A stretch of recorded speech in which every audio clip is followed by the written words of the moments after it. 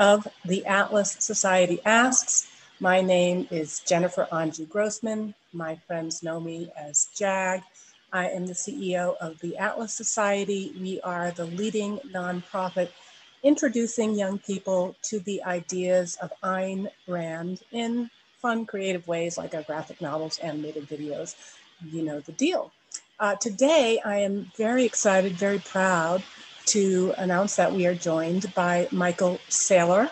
Before I even begin to introduce Michael, who really needs very little introduction, I want to remind all of you who are watching us on Zoom, Facebook, Instagram, Twitter, LinkedIn, or YouTube to use the comment section to type in your questions. Please keep them short, and we will get to as many of them as possible.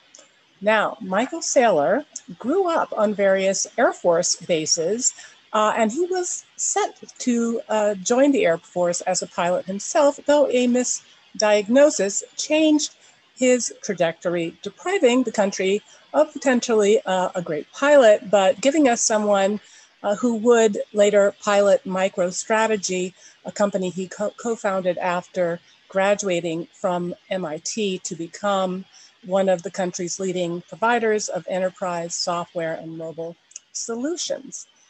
In 2012, with the accelerated changes, it seems like it was that long ago, he published The Mobile Wave, which anticipated how mobile, cloud, and social networks would disrupt the status quo across most industrial and political domains. In 2009, he established the Saylor Foundation, which has donated millions to philanthropic causes, including children's health, refugee relief, education, environmental conservation, and support for the arts. The foundation runs the Saylor Academy, which has provided free education to over 800,000 students. More recently, he's become one of the most prominent advocates of Bitcoin, and he's also someone who's putting his money and his company's money where his mouth is with MicroStrategy, now owning over $2.25 billion worth of Bitcoin. He can correct me if I'm wrong. Michael, welcome again. Thank you so much for joining us. Thanks for having me, Jennifer. So you wrote Mobile Wave, How Mobile Intelligence Will Change Everything nine years ago in the context of a career that is that's not a long time. But, you know, as I referenced in the context of mobile technology, it's certainly been more than enough time for all of the predictions that you made in the book to come true. So first, tell us what inspired you to write such really an ambitious project, a history of technology, not just a prophecy, and a manifesto on mobile computing. You know, I wanted to go to Yale and study history, but I didn't have any money. So I went to MIT because I could get an Air Force scholarship, and I studied spaceship design. But while I was there, I also still wanted to study history. And MIT had a really good history of science program. So I studied the history of science at MIT, and the history of science is the history of paradigm shifts. And how does the society, how does the political system, how does the order of civilization get upended by railroads and by nuclear power and by guns, germs, and steel and computers and fire, right? And so when I left college, my first order of business was to make a living. And so I started a company, and I thought that would work for a while. And if it didn't work, I'd go back and get a PhD if it failed, but it didn't fail. So I never got the PhD, but I always had on my list that maybe I should write a book. And I was too busy during the internet revolution to write a book. And by about 2009, it was pretty clear to me that there was going to be something that was going to come after the internet wave. If I look at the waves of computing, there was the first wave, which was software running on mainframe computers, and it was trapped in the back office, and it revolutionized the back office accounting function. And the second wave of computing was the departmental computers like DEC. And those seeped into factory floors and became more broadly distributed throughout the departments, corporations, not just accounting. The third wave of computing was the PC, and that got on the desktop of white collar workers. And if you were an analyst, you worked with a PC, you did spreadsheeting and maybe a little bit of email. The fourth wave of computing was the internet. And the internet allowed software to reach 1 billion people. The fifth wave of computing was what happened when Steve Jobs created the iPhone. The iPhone 1 was a toy. The iPhone 2 was a toy. The iPhone 3 was no longer a toy, and you could run applications on it, had an app store. And it became pretty clear that the iOS and Android were going to be the platform that was going to deliver software outside of the white collar world to the next 5 billion people, maybe to everybody. Right now, I think we have 6 billion mobile devices. There's 8 billion people on the planet. I think it's only a matter of time before everybody above the age of 3, I suppose, has a device. And when I saw that coming, I saw there was business opportunity. And so I moved my own company into mobile intelligence, and it was very successful for us. And then as a personal investor, I started investing, and I bought a lot of Apple stock and a lot of Facebook and a lot of Amazon and Google. And I thought, this is a really big thing. And I thought I'd write a book. So the book, The Mobile Wave, it's a history of science, but it touches on the subject of what happens when software dematerializes from solid state to liquid state to vapor state, and it's all around us. Solid state software is software running on fixed computers, and you have to go to it. And liquid software is when it's running on your laptop and you can move it from the office and home again. But vapor state software is software that's in your clothing. It's software that you sleep with, you live with, you take it to the movie theater, you take it to dinner with you, and that's a mobile device, right? And eventually a wearable device. And so I wrote The Mobile Wave, and I said, well, what if software was something you slept with and you wore and you live with? Instead of 1 billion people that use software 2 hours a day, what if 5 billion people used software 16 hours a day? And what if the phone could chirp at you while you're sleeping? And that's a profound thing, because that changes the way you would think about software running in the world. And of course, the mobile wave is all about when software leaps off the computer and it becomes fashion and it replaces your purse and it becomes jewelry. And the mobile wave is the dematerialization of paper. When books go away, when libraries go away, when wallets go away, when phones and cameras go away, when all these things go away, when 8-track cassette tapes and VHS tapes and DVDs, when they all dematerialize, when maps dematerialize. And the idea that was fascinating to me was, if Rand McNally is a company worth $500 million because they publish a book which weighs 30 pounds, which has maps in it, that's a 20th century map. I can engineer a map if I think like an engineer, and that map gets dematerialized. There's no 20 pounds. There's no cost of production. Now I can create a weightless map. I can give it to 1 billion people. It weighs nothing, and the variable cost is nothing. So giving away the map to 1 billion people takes us from publishing a maps that cost $30 to free maps that are ad financed. And that's worth maybe a bit more, but I didn't just read science fiction when I was young. I read fantasy. I read every science fiction novel. I read all the greats. I read Robert Heinlein stuff 3 times. I read Ayn Rand's books, all the good ones. I think they're all good. I read them all. And then I played Dungeons and Dragons, and I read the fantasy stuff. The difference between fantasy and science fiction is, if you know science fiction and you think like an engineer, I take a baseball, I throw it across the field, it goes 300 feet and it drops. if I take a baseball to outer space and I understand engineering, the science fiction writers teach me I can throw the baseball around the Earth. It'll orbit the Earth forever. But if I read fantasy, I realized I could throw the baseball and turn it into a dragon and burn down a city, and it can fly back, become 100 doves, and convert themselves into like, I don't know, chairs, and 6 can be dwarves that will actually perform Shakespeare for me while, 3 of the dwarves feed me grapes and bring me beer. Okay.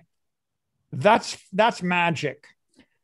And so oftentimes the people that didn't understand software were afraid of it. They just stuck with the map, the book. The engineers converted the book into a weightless thing and gave it to 1 billion people. But the magicians created a magic map. And a magic map goes onto 1 billion devices, keeps track of how fast they're moving, and tells you how fast the traffic is moving down the map. Then it tells you how many people are in the restaurant. Then it tells you when you should go. Then it tells you whether your friends liked the restaurant. Then it gives you directions.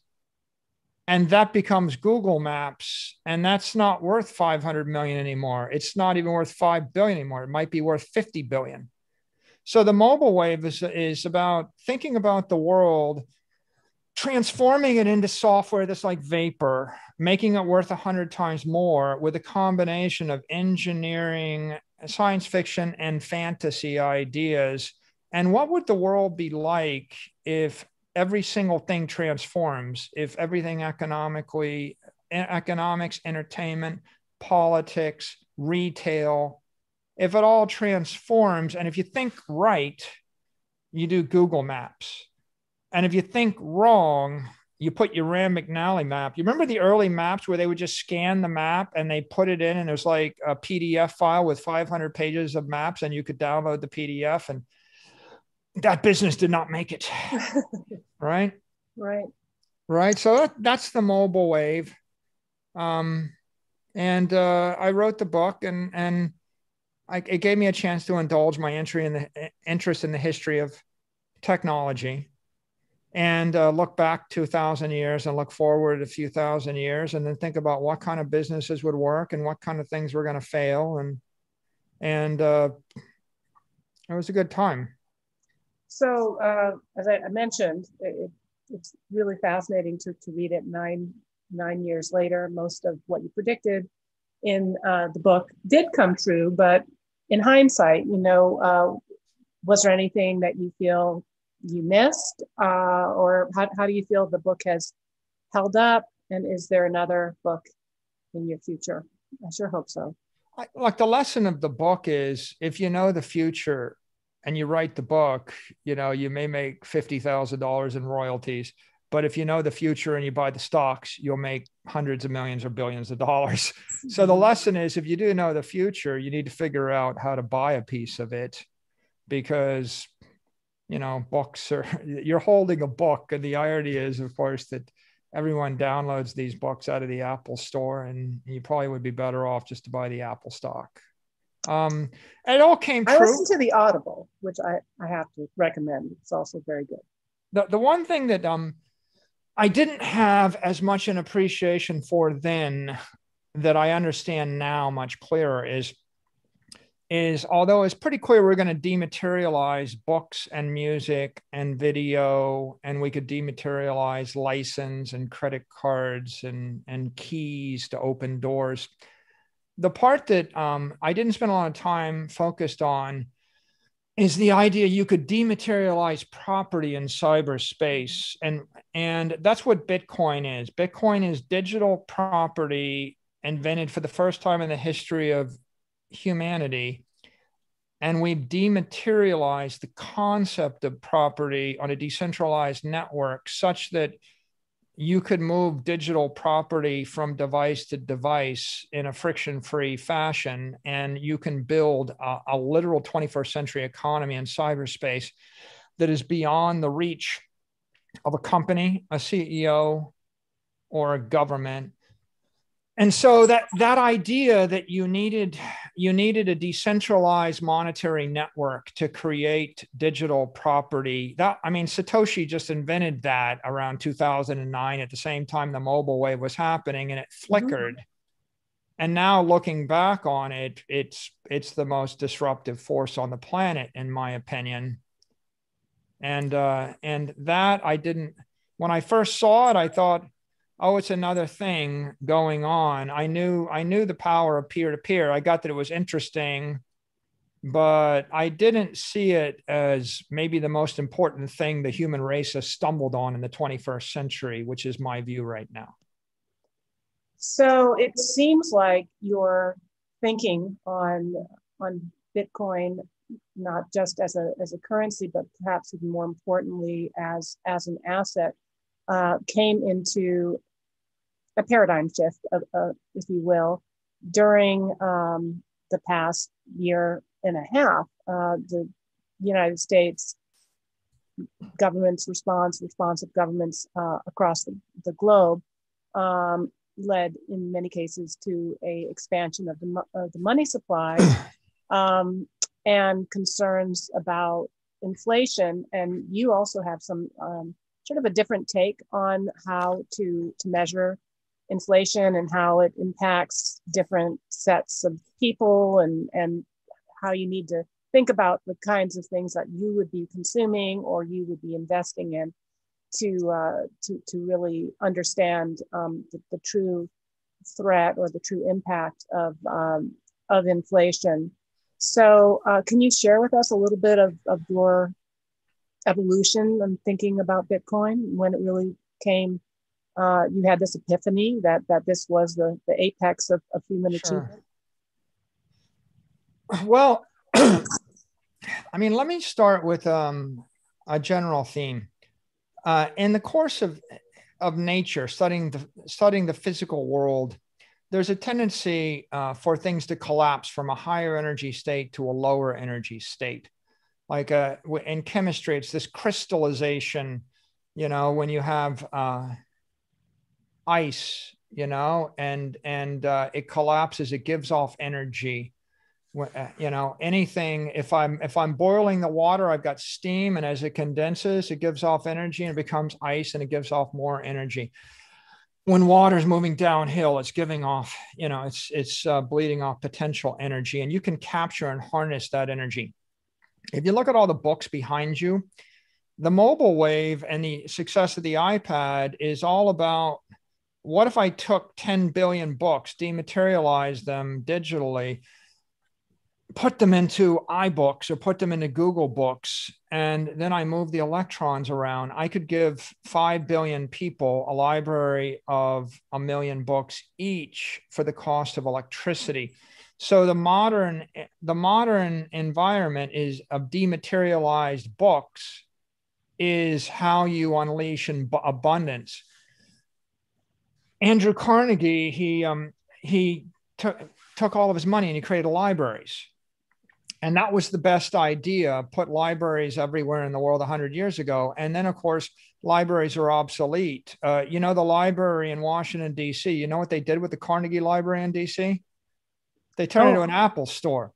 Oh my God. Okay, talk about profound irony. Irony, yes. Apple destroyed the library with the iPad. Now there's no reason to have a library of books because you can have 1 billion books for free on the iPad. And that is a lower energy state. How much does it cost me to give every human being a rich person's library, right? $1 million. Okay, well, I'll give $1 million worth of books to 5 billion people. What's that, right? Well, the human race can't afford to do it that way. Well, we do the same thing with Amazon Music. How much? I give you 50 million songs. How much is it going to cost? $9. Okay, all of those are dematerializations that are crystallizations where you have all of the property, the intellectual property, music, books, collapsing onto a network. And same with Google Maps, right? I mean, we gave everybody on Earth. I mean, do you have any idea how many pages are in Google Maps? Like if I gave you 500 million pages of maps, it wouldn't be what Google Maps gives you. They have more, right? So we have this extraordinary amount of wealth created by the dematerialization of property. What is Bitcoin? Imagine that I took all the land in the world and I just collapsed it into cyberspace. Now, what if I took all the value? You have $1 billion, you could buy 16 city blocks in New York City. What if you bought every city block in every city on Earth, and then you bought every building on top of every block? And every collectible? What if you bought all the money and all the gold? And then what if you took all that stuff and you collapsed it onto a network and divided it by 21 million Bitcoin and made them all subdividable by 100 million? So you have 2.1 quadrillion Satoshis. Then I put that on a network, I blew it into cyberspace, and I ran it on thousands and thousands of decentralized nodes in places you can't even find, so that no one person can stop it no matter what. Even if they tried, they couldn't stop it. I released it. I dematerialized the thing. The blockchain for Bitcoin is DNA. I dematerialized into cyberspace. I let it go. But now you don't actually need all the land. What if you didn't need the gold? What if, we spend $100 billion mining gold, and if the purpose of gold is to store property, and I spend $100 billion a year, and I do it for 100 years, right? I spent $10 trillion. What if I just got it all back? So Bitcoin is this simple idea: digital property. Okay. Has it ever been done before? No. Satoshi created he was the first monetary engineer, or she or they were the first monetary engineer. Bitcoin is a monetary engineering feat. In fact, it's a digital property network, and the first one we ever got to work. We tried it dozens of times before. They all failed. People have tried to create monetary networks afterwards. None of them have succeeded in displacing Bitcoin. So what does this mean, really? Because most people say it, but they don't think about what it means. Digital property. It means that I can slice up $387 worth of property, and I can give it to 8 billion people friction-free at the speed of light, and deposit it onto a mobile device and maybe into their head. You can't do that with gold or silver, right? There's not enough ounces of gold to give everybody 1 ounce of gold. The markup would be 40%. It would cost you 40% more to ship the gold and take you 8 weeks. And if you wanted to sell it, it costs you 30% to sell it. It's just not practical to dematerialize, or in fact, gold is material property, right? I can't do it with cash. I can't do it with gold. I can't give everybody you remember 40 acres and a mule? I mean, people came to America. Why? For civil rights and property rights. They were really going to get murdered because they wanted to actually, the Protestants were murdering the Catholics in the north of Europe, and the Catholics were murdering the Protestants in the south of Europe, and everybody was murdering the Quakers everywhere, and everybody's murdering everybody that didn't have the right religion. If they weren't, they all fled. They wanted to get away with their lives. And the second thing they wanted was land. Land was literally property, because now let's go back to Ayn Rand. She said, without property rights, no other rights are possible. That's the quote. Right. Most people don't get that. Most people think, like we scrubbed proper land, life, liberty, and property. That's the phrase. We scrubbed that out and called it life, liberty, and pursuit of happiness. But there is no pursuit of happiness if I strip you of property. What is property, metaphorically speaking? And what is money? Money is energy. Money is the apex energy of the human race. Money is monetary energy.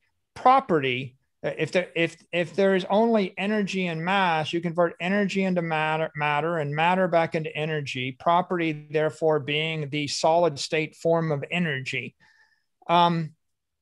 Once you understand it that way, you realize that every economy requires money to backhaul the energy in order to balance the goods and services you ship the other direction. So no economy is possible without strong money, and no economy is possible without property rights. Bitcoin is digital property. Bitcoin is the first time in the history of the human race you can give property rights to 8 billion people.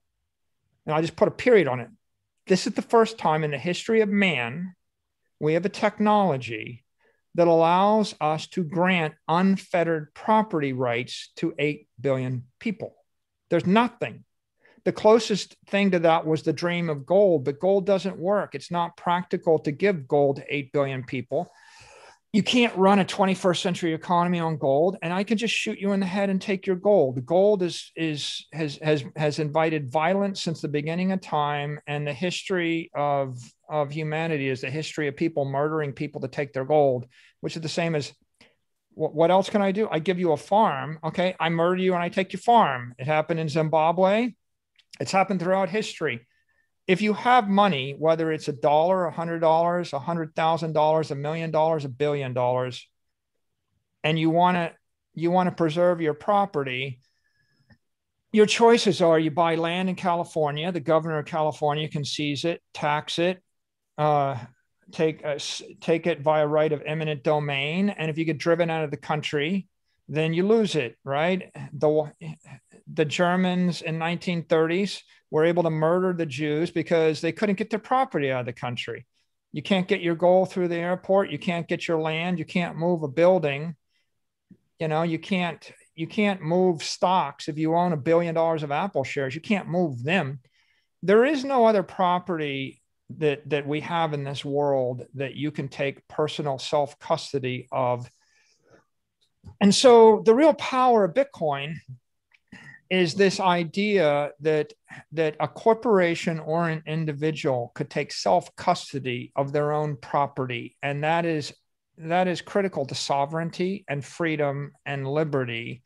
And Satoshi, whoever he, she, they were, came up with a technology network, a decentralized technology network based upon cryptography, software engineering, borrowing some themes that pop up over and over again in electrical engineering, servo mechanisms, first order negative feedback loops. They created that engineering system and gave as a gift to humanity a monetary energy network. And what that means is we have for the first time the ability to collect energy, store energy, and channel energy through time and space with de minimis power loss. Okay, this is metaphorically speaking, this is a dam that's captured the potential energy of gravity in the form of a liquid water, and you're going to use it to generate electricity. Or it's compressed air, or it's running water. You get a water tower, and you're using a water tower to generate water pressure, or an aqueduct. Or it's fire, which is just harnessing chemical energy, or it's electricity, and I'm harnessing electricity. We have harnessed monetary energy on a network. And that, I think, it's just as profound as electricity or fire, right? It's very poorly understood. And why do you discover it? The reason I discovered it is because the money got broken last year. I mean, the money's always been broken. The history of humanity is empires creating a strong currency with integrity and durability, like the Lydians striking a coin, the Romans striking a coin, the British striking a coin. Then it gets debased as the government becomes corrupt. As the money gets devalued, it gets counterfeited. Eventually, the currency is debased. The money breaks. The economy goes into hyperinflation. The economy collapses. The empire falls. Another empire rises. They replace the old broken currency with a new currency. It goes on thousands of times, thousands and thousands and thousands of times. The last time it broke is 1971. What happened was, the U.S. was on a gold reserve standard and based on Bretton Woods, and then the U.S. defaulted on that standard, and they decided to go off the gold standard. Every other country was tethered to the dollar. When the U.S. defaulted on gold and they went they went to a more inflationary environment. They started inflating the currency 7 to 8% a year. So the currency started collapsing at 8% a year, but you can almost not notice 8% a year. If you're getting paid 5% a year interest, maybe you might get through it. But if you think about money is divided in a medium of exchange and a store of value. The medium of exchange is a currency like the dollar. I used to buy coffee. The store of value, once upon a time, mythically, it was gold. I buy gold because gold is going to store value and you can't debase it so fast. Then after we gave up on gold, then the store of value became sovereign debt, bonds issued by governments. When bonds issued by governments yielded 8%, Paul Volcker back in 1980 raised the short-term interest rates to 18%, 19%. So if you're getting paid 8%, 12% interest on a bond, then that's a store of value. Then we went to ETFs and stocks, the Vanguard 500, and we gave up on the money as a store of value or the currency, and we used equity. And you bought the S&P 500 index. And that's been the status quo for the last decade. The S&P is generating 10% return. The money's losing 7% of its value a year. You're getting a net 2 or 3% gain, and you're taking the risk of owning equity, which means you're getting a net nothing gain, but you're holding your value. In March of 2020, the monetary inflation rate tripled, and we went from a 7% inflation rate to a 21% inflation rate. And the S&P in the last 12 months is up 32%. The NASDAQ's up 40-something%. If you had money in a bank, you lost 32% of your purchasing power against equity. The average single family home in America, it was up 24%, according to the front page story in the Wall Street Journal yesterday. 24% inflation rate in homes in 12 months. If you were holding cash, it got 24% more expensive in 12 months. If your salary went up by more than 24%, you broke even. If you owned assets and you did nothing for the year and you laid on your floaty in the Hamptons, you had the best year of your career doing nothing because the money collapsed and the assets went up. If you worked on Main Street in a job and you worked 32% harder, you worked 32% harder to get nothing. Everything's, you just kept up. So I would say I lost my faith in the money in March. Like it kind of broke my faith in the money, and it caused me to go back and look at first principles. And I started studying Austrian economics. And what I realized is the inflation rate is not 2%. CPI is a lie. CPI is just a crippled, misleading metric. And it makes me think of there's a famous statement, it's attributed alternately to Ogilvy and Mather, and also to Joseph Goebbels, the propaganda minister of the Nazi party. And the statement is, all of our focus groups show us we can't tell people what to think, but we can tell them what to think about. Okay, so I can't convince you of something, but if I get you thinking about CPI, we all study CPI, and CPI is consumer price inflation. And as long as I define what it is, then I can tell you that the inflation rate is 2% or 3 or 4 or 1, and then there's no problem. Well, the truth is inflation was never CPI. No one thinks from first principles. If you thought from first principles, if you're an engineer, you'd realize inflation is the rate at which prices change for everything we want to buy in the civilization. And so if you calculate a vector, if you calculate the 1,000 things you might buy and you calculate the price of them this year versus the price of them last year, then you realize that the prices are changing at different rates for different things. And then you realize that they're changing at different rates in New York City than they are in Kansas. And then you realize they're changing at different rates every month. And then you realize that the average person wants different things. Some people want a house in the suburbs and send their kids to Ivy League schools. And some people want to sleep in their parents' basement and watch Netflix. And there's a different inflation rate for the former than the latter. And if you just want to be rich, by the way, newsflash, there's a different inflation rate if you want to stay rich or be rich. It's different than watching Netflix in your parents' basement. The inflation rate, if you want to be rich or stay rich, was 32% this year. That's the rate at which the S&P 500 went up. So inflation's a vector. It's not a scalar. When people talk about inflation equals CPI, they're encouraging you to think about the world in terms of arithmetic with a scalar.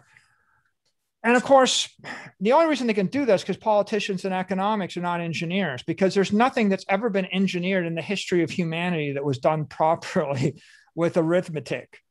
Like Newton gave us the calculus of variations. You can't build a building, you can't build a ship, you can't build a plane, you can't build a nuclear reactor, you certainly can't build an electric power grid or a computer with arithmetic and scalars. And you can't do any kind of fluid dynamics without doing vector calculus.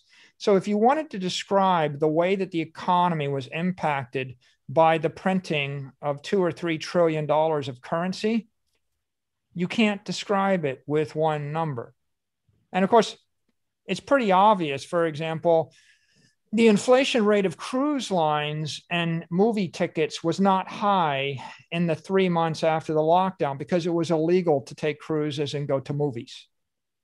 The inflation rate of cryptocurrency or stocks you could trade on Robinhood was quite high because everyone had money jammed in their pocket and they could take their phone and they could buy a stock or they could buy a cryptocurrency.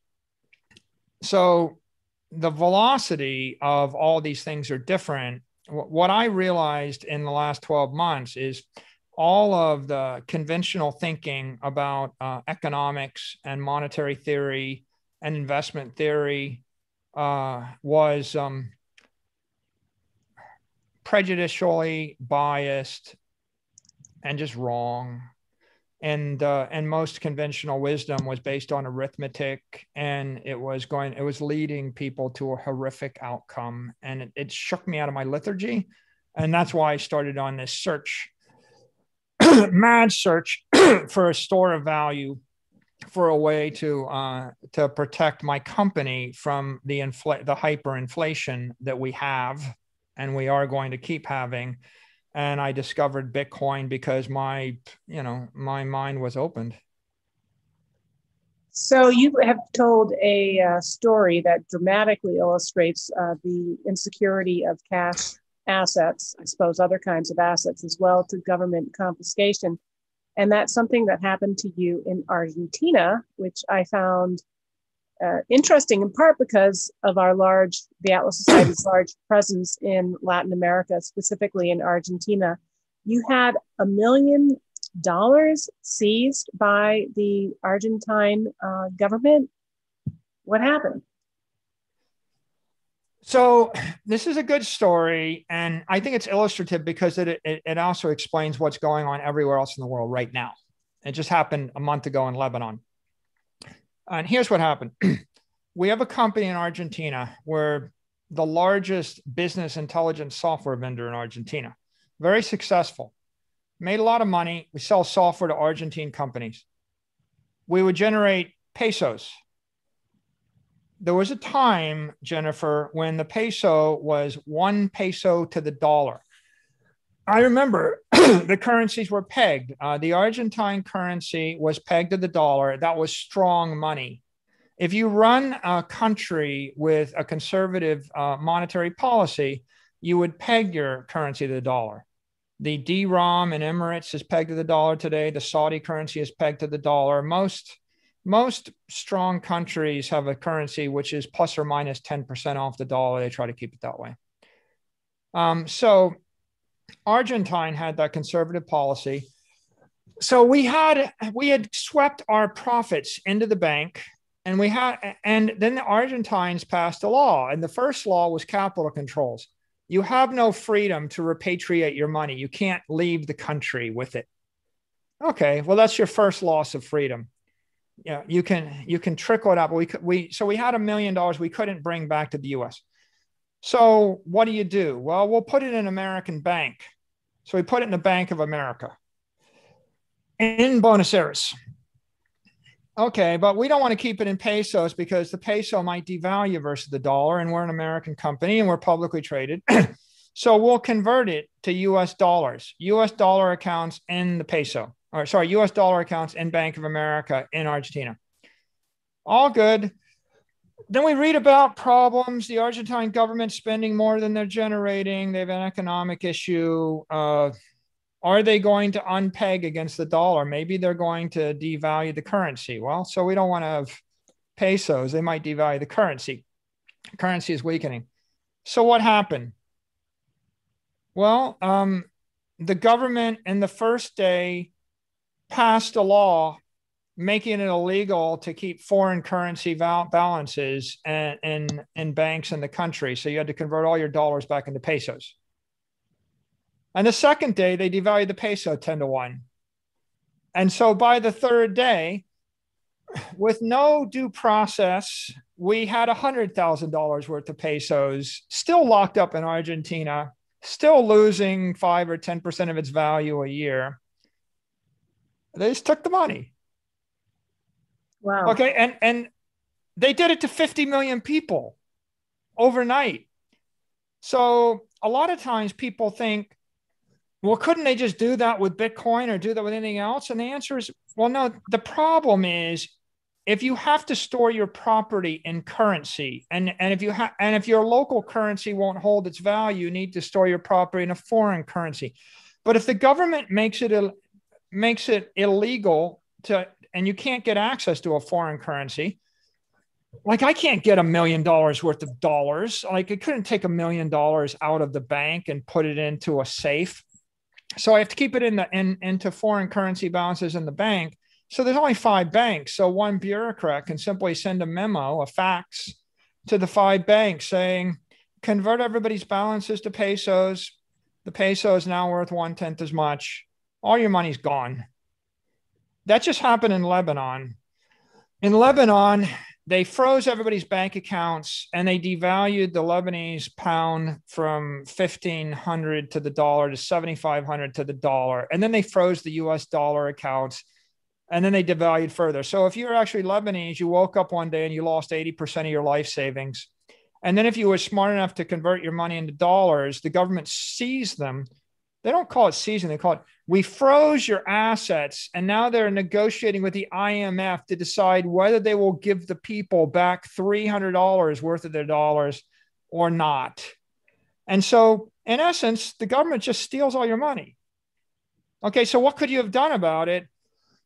Like literally I lost the money in Argentina. And I only lost money 2 places. I had it seized by the government of Argentina, and then I had another $1 million in Brazil, and the CEO of the company stole all the money, and I lost the $1 million in Brazil. And the message that I got, or the lesson that I learned, was you can't trust companies, you can't trust CEOs, and you can't trust governments with your property.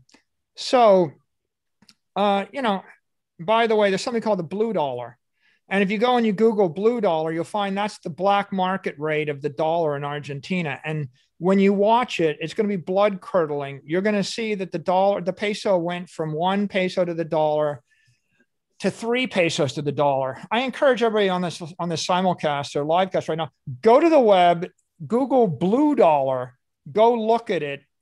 The peso was 3.5 pesos to the dollar 15 years ago, and then it just slid to 10 pesos to the dollar, 20 pesos to the dollar, 40 pesos to the dollar, 80 pesos to the dollar.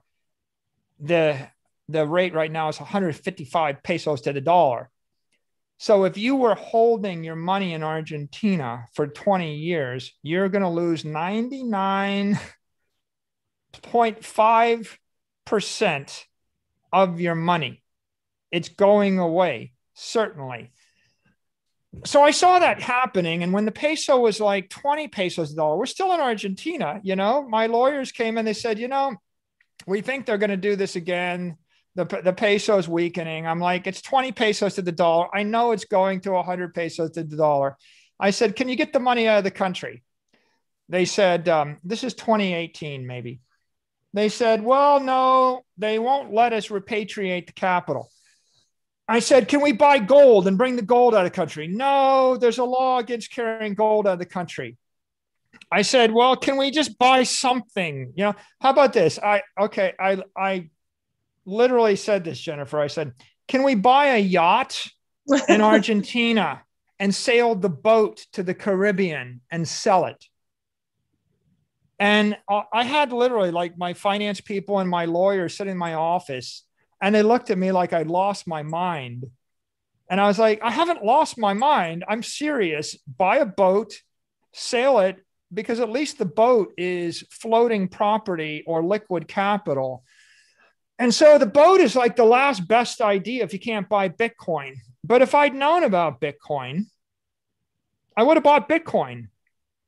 And the way that works is you buy the Bitcoin, take personal custody of your keys. If 50 million people in Argentina had Bitcoin, the government would have to arrest all 50 million people, put them in a cell, and sweat them for 90 days to get the keys out of them. So it would be, you go figure, right? I mean, how hard is it to arrest 50 million people to seize their property? I mean, it's something like 10 billion times harder than sending an email and copying 5 bankers. And so Bitcoin is property rights. It's the apex property rights of the human race. There is no higher form of property. Maybe in the future, we'll get to the point where we could graft it into your DNA and you could think it telepathically from person to person. That would be better. But short of that, it's a million times better than the next best thing. And the function of it is to allow human beings to take ownership of their life energy. And I'll give you one more metaphor because I think it's helpful. A type 1 diabetic cannot form fat because they do not have insulin. And so if I strip you of insulin and you can't form fat, you cannot store organic energy on your frame. Then another phrase for organic energy is fat. Fat is an organic battery. So when someone's a type 1 diabetic, they can eat all day long and they're going to starve to death. If I take your insulin away from you, it's a death sentence. Removing someone's property rights, when I strip you of property rights, is a death sentence economically. I'm literally saying you cannot store economic energy. If you're forced to store, to make your life savings in the local currency of Zimbabwe, and they're stealing 90% of it a year, and it could be worse than that, what you've really got is a political system which has turned everybody into a type 1 diabetic. And it's just a question of how you're going to die. In the 2 weeks after you lose your job, you're just going to start to starve to death or freeze to death. That's why property rights are critical. Being able to store monetary energy over long periods of time is no different than being able to store fat. It's pretty much hopeless for the human race if you can't convey property rights to everybody on the planet. And it's no coincidence that in Africa and South America and other parts of the world where they have weak property rights and weak currencies, they have weak economies because there's no way for the economy to function when they don't have the system to backhaul the economic energy to make the civilization work properly. So I'm going to get in trouble here with all of the people watching us because we have like hundreds of questions that are coming in. And we can do speed rounds. I'll go through them as fast as you want. Okay. We've got about 10 minutes left of your time. And again, thank you for being so generous with your time. Mark Goodkin, can the government outlaw or at least control cryptocurrency? Can they outlaw cryptocurrency? They can't stop people from holding it. It's a question of property rights. As far as I know, everywhere in the world, people have the ability, with just a few exceptions, to own Bitcoin as property. Even in China, they have the ability to own Bitcoin as property. In places where they have capital controls, like China has capital controls, they try to keep people from moving the property outside of the country or moving it into a different currency because they don't want billions of dollars of capital to flow in a different currency, right? And so you will see some governments that will start to try to control your ability to move it around. But generally in countries where they have property rights, which is the US, Western Europe, if you can own gold and own equity and own bonds, you'll be able to own Bitcoin and own crypto. Okay, question from Mike. Did you read Ayn Rand's Atlas Shrugged? If yes, when? I read it when I graduated from MIT. While I was driving across California. It was a very gripping book, a very powerful experience. So I guess I was 21 or 22 or 21. Time to reread it. Okay, we have another question here from Germany. How do you deal with all of the stupidity of the mainstream not knowing what Bitcoin is? You do have a kind of a calm, demeanor. I don't know if that's your. Because I've been the CEO of a company for 30 years, I learned we have values, and one of our values is be cheerful. And what I learned is nothing will be accomplished with anybody unless you're cheerful. So I try to approach my interactions in a cheerful, constructive fashion. Don't say anything if it's not constructive. Don't engage if you're not cheerful. If you run into toxic trolls on Twitter, don't return toxicity with toxicity. You're never going to convince anybody. And even if someone is toxic and brutally mean, you're better to respond cheerfully and constructively. You may not convert them over, but you'll convert their followers or some portion of them over. And I think that if you consider if we arrived to the world with electricity and we told everybody on the planet that had not used electricity, that we thought electricity was a big deal in year one, I would imagine that most politicians and authority figures and writers would not understand it and think it's something of the devil or spirits or dangerous or crazy or witchcraft. It might take years and years before they start to embrace it and they decide that electricity is a good thing for the civilization. You just got to be patient and you just got to educate. All right, let's put in our chat here the link from Michael's debate that he did on gold versus Bitcoin. And I thought it was a very informative debate, but just also your adversary or the person arguing for gold was getting very, very exercised, and kind of the more exercised he got, the calmer you got. And I just thought that even though I was also intellectually convinced by your arguments, I agree with you. Arguing from a exercised demeanor never helps. Okay, Andreas Hoffner.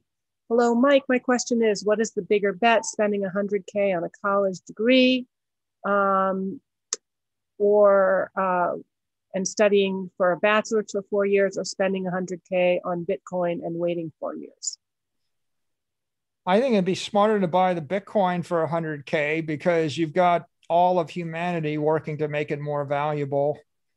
Look, I went to MIT, and in the first 3 weeks, the cost of MIT impoverished my family and sucked our life savings. The sum total of everything we had accumulated in 250 years in America.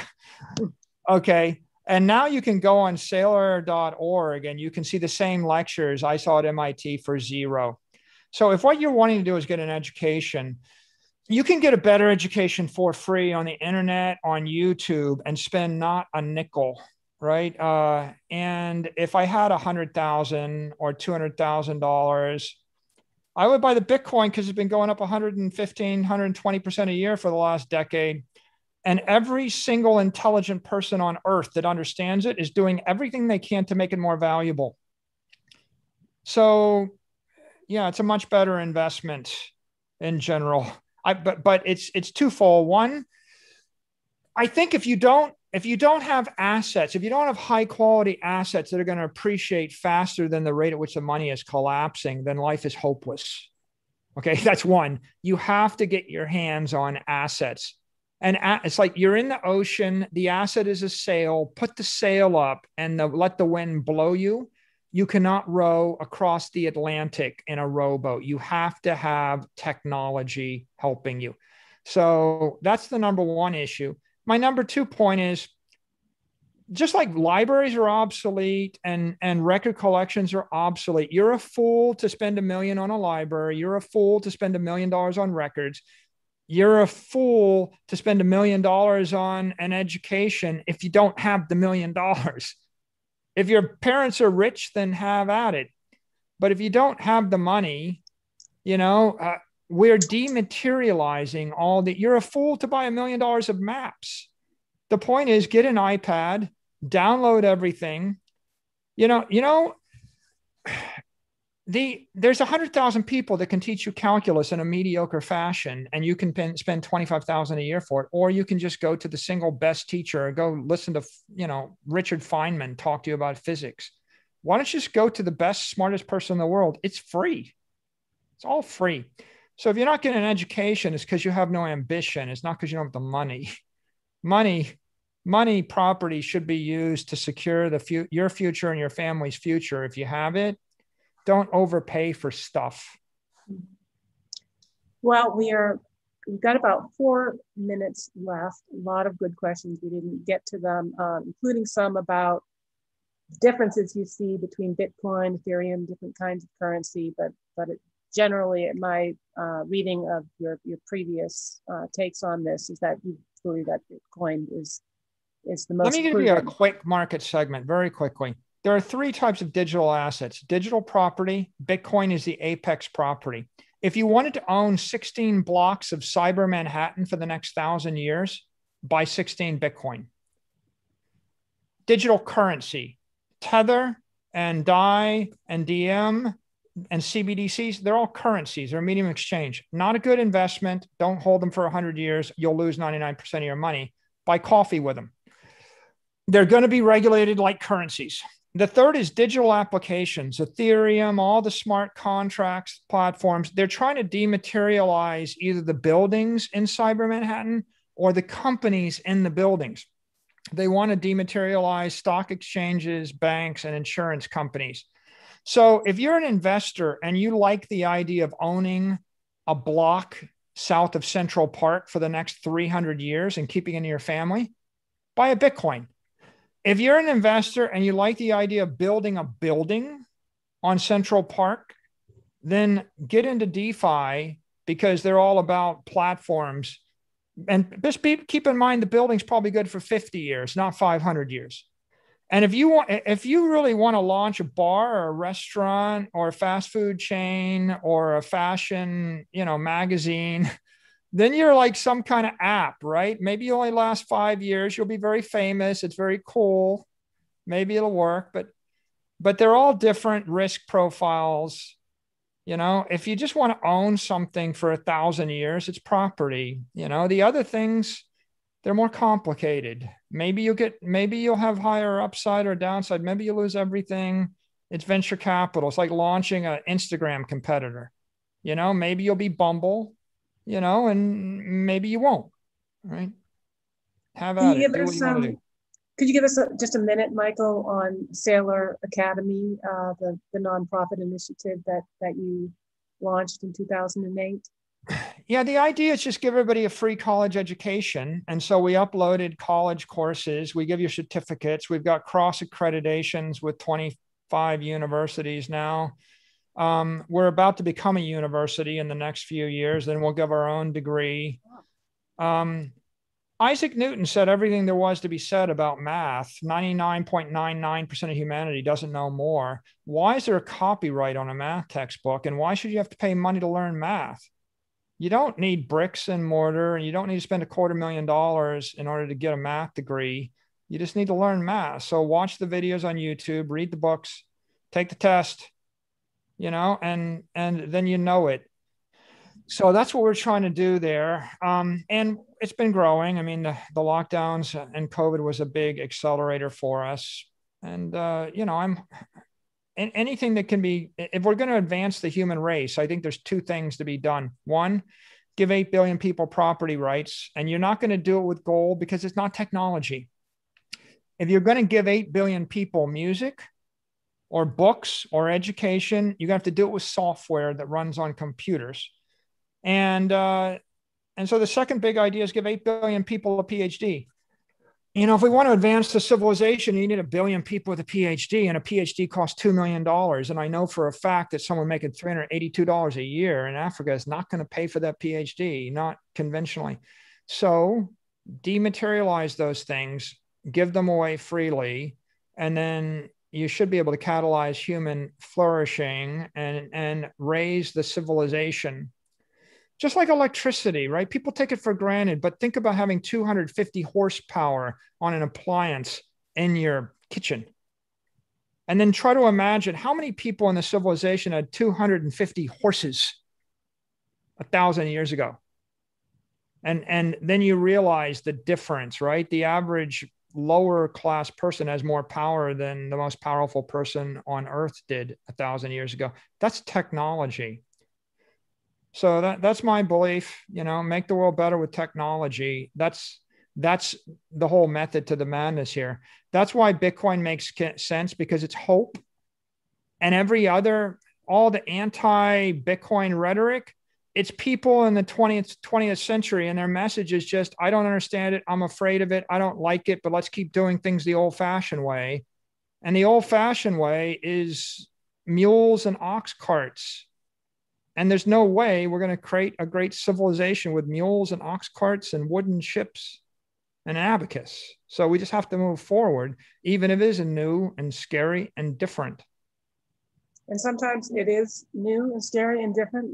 We need a leader to help lead and go out in front, and also break it down for us in ways that we can understand, rich with metaphor, based on historical example, and from somebody who's spent 30 years of his career in the digital technology space. So for that, Michael, we are very grateful. We're very grateful for the generosity of what you've done, not just with Saylor Academy, but with the time that you are giving to helping to open people's eyes and give them a greater understanding of property rights and earning and finding a way to store value. So we're very grateful. Thank you so much. Yeah, thanks for having me, Jennifer. If anybody wants to follow me, you can just find me on Twitter, Michael_Saylor. And if you want to know more about Bitcoin, Bitcoin is hope. Just remember that, and go to hope.com, HOPE, and you will find all things Bitcoin on hope.com. And I wish you all the best. Thank you. And maybe, folks, we might even be able to encourage Michael to come and join us at our gala. Tickets are available November 4th here in Malibu, California. We're honoring Peter Thiel, who will be introduced by Palmer Luckey. If you enjoyed this webinar, then please tune in next week. We're going to be joined by Camille Foster. And of course, the Atlas Society is also a nonprofit. So if you are enjoying our work and want to share these ideas, then please consider making a tax-deductible donation to the Atlas Society. Thank you, everybody. Thank you, Michael. Thank you.